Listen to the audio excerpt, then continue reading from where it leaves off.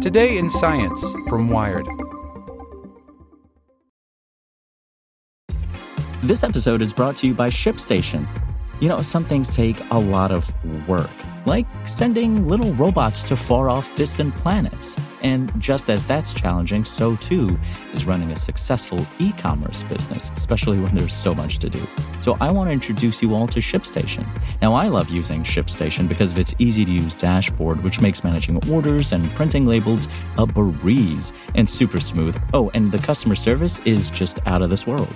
It's exactly what you need to help grow your business. Sign up for your free 60-day trial at shipstation.com/technews. That's shipstation.com/technews. Lucky Land Casino, asking people, what's the weirdest place you've gotten lucky? Lucky? In line at the deli, I guess? Aha, in my dentist's office. More than once, actually. Do I have to say? Yes, you do. In the car before my kids' PTA meeting. Really? Yes. Excuse me, what's the weirdest place you've gotten lucky? I never win and tell. Well, there you have it. You can get lucky anywhere, playing at LuckyLandSlots.com. Play for free right now. Are you feeling lucky? No purchase necessary. Void where prohibited by law. 18+. Terms and conditions apply. See website for details. Today in Science from Wired. How to prevent another European transport meltdown. This summer's heat wave knocked roads, railways, and runways out of action, but existing solutions could help shore up critical infrastructure. By Sabrina Weiss. As if the cancellation of flights and trains due to strikes and staff shortages weren't upsetting travelers enough this summer, the European heatwave arrived to exacerbate the travel chaos. Extreme heat can be dangerous to people's health, even deadly, but it affects the built environment too. It can cause metals and asphalt surfaces to expand and warp, making roads, rails, and runways difficult or dangerous to use. This disrupted thousands of journeys this summer. The fact that rails can buckle and asphalt melt, or rather soften and deform, became clear in July as temperatures climbed above 40 degrees Celsius in many European countries, setting many new records. On July 18th, a small section of the runway at London Luton Airport in the United Kingdom heated up so much that it began to lift. The runway had to be closed for 2 hours while engineers repaired the surface, with some flights redirected and others canceled. Across Europe, hundreds of train services were canceled because of heat distorting the rails. Due to climate change, heat waves are becoming more intense and more frequent, so transport infrastructure needs to be adapted. There are already projects underway to keep infrastructure cooler during heat waves. Many are simple concepts that involve plants, paint, or purpose-built shade. Meanwhile, materials scientists can offer more complex solutions, such as heat-resistant metals, but updating infrastructure is not easy or cheap. Railways and roads are particularly vulnerable to heat, says Giovanni Forzieri, an assistant professor of civil and environmental engineering at the University of Florence. In 2018, Forzieri and his colleagues examined how heat waves and other climate extremes, such as flooding, wildfires, and windstorms, could damage European infrastructure in the future. Currently, Europe's transport sector sustains €800 million, or $820 million of climate-related damage per year. But by the final decades of the century, the researchers estimate that figure will have reached €11.9 billion, or $12.2 billion. About 90% of the damage will be due to heat waves. With railways, the difficulty is that steel rails can get 20 degrees Celsius hotter than the ambient temperature, and so are susceptible to experiencing extreme temperatures. So before laying a new track, steel rails are heated and then cooled in a controlled manner to make them resist higher temperatures, with different treatments allowing rails to operate in different temperature windows. In the UK, rails work stress-free around summer temperatures of 27 degrees Celsius.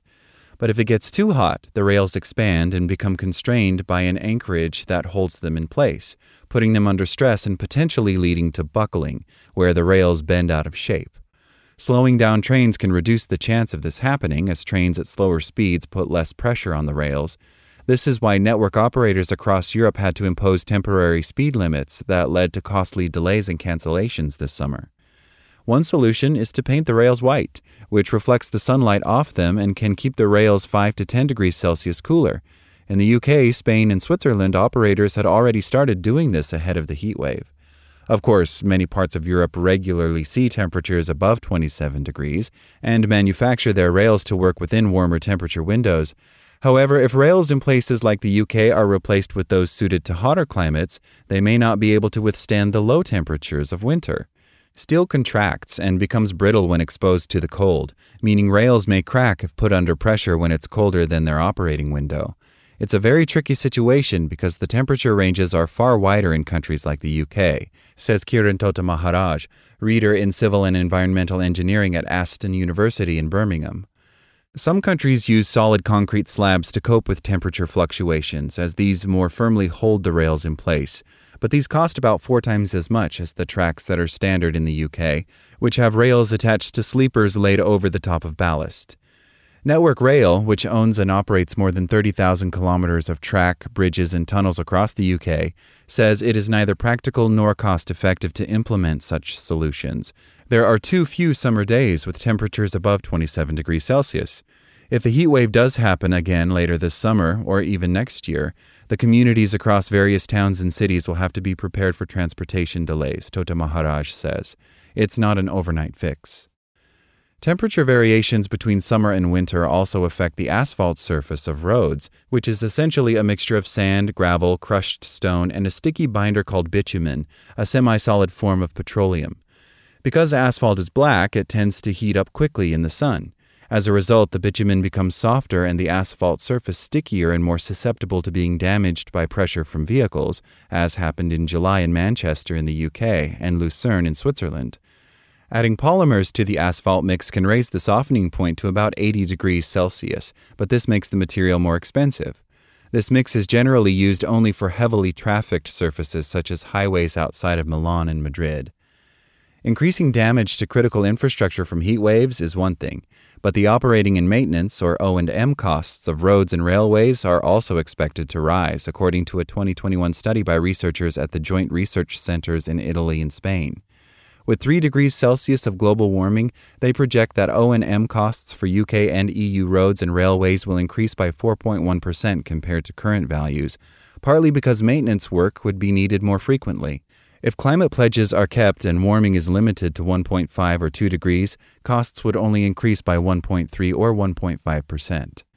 Prevention is, of course, better than a cure, and trees and vegetation can play a significant role in this, especially in cities where pavements, buildings, and other surfaces absorb and store heat.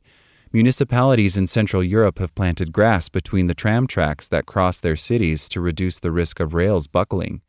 Researchers in Warsaw, Poland wrote in a 2018 study that green tram tracks not only cool the surrounding area by evaporating stored rainwater, but also dampen noise and are well received by the public. Some cities in Germany and Switzerland even want to become so-called Schwammstädte, or sponge cities, by covering the asphalt and cement on buildings, streets, and pavements with trees, grass, and wetlands. Several studies have shown that trees can cool streets and buildings as they shade windows and roofs.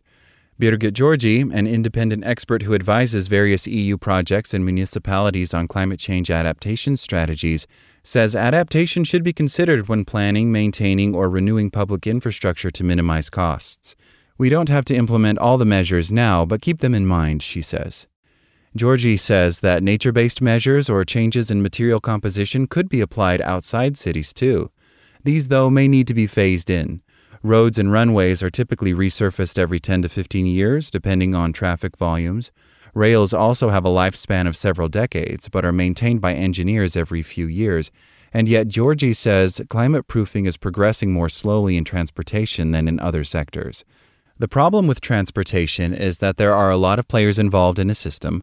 The burdens may simply be shifted back and forth, she says. But with heat waves likely to become more frequent, delays in mitigation now could mean many more delayed journeys in the future. Like what you learned? Subscribe everywhere you listen to podcasts and get more science news at wired.com/science. Everyone loves spring, but constantly shifting temperatures can make it hard to keep your home comfortable. An all-electric heat pump from Mitsubishi Electric is the perfect solution. A specially trained Patriot Air contractor can help you design the ultimate home comfort system, and you'll be helping reduce carbon emissions by ditching fossil fuels for heating when temperatures start to drop again. Duct or ductless, large or small homes, even in extreme climates, heat pumps can help you shift seasons comfortably. Learn more about Mitsubishi Electric products at patriotair.com.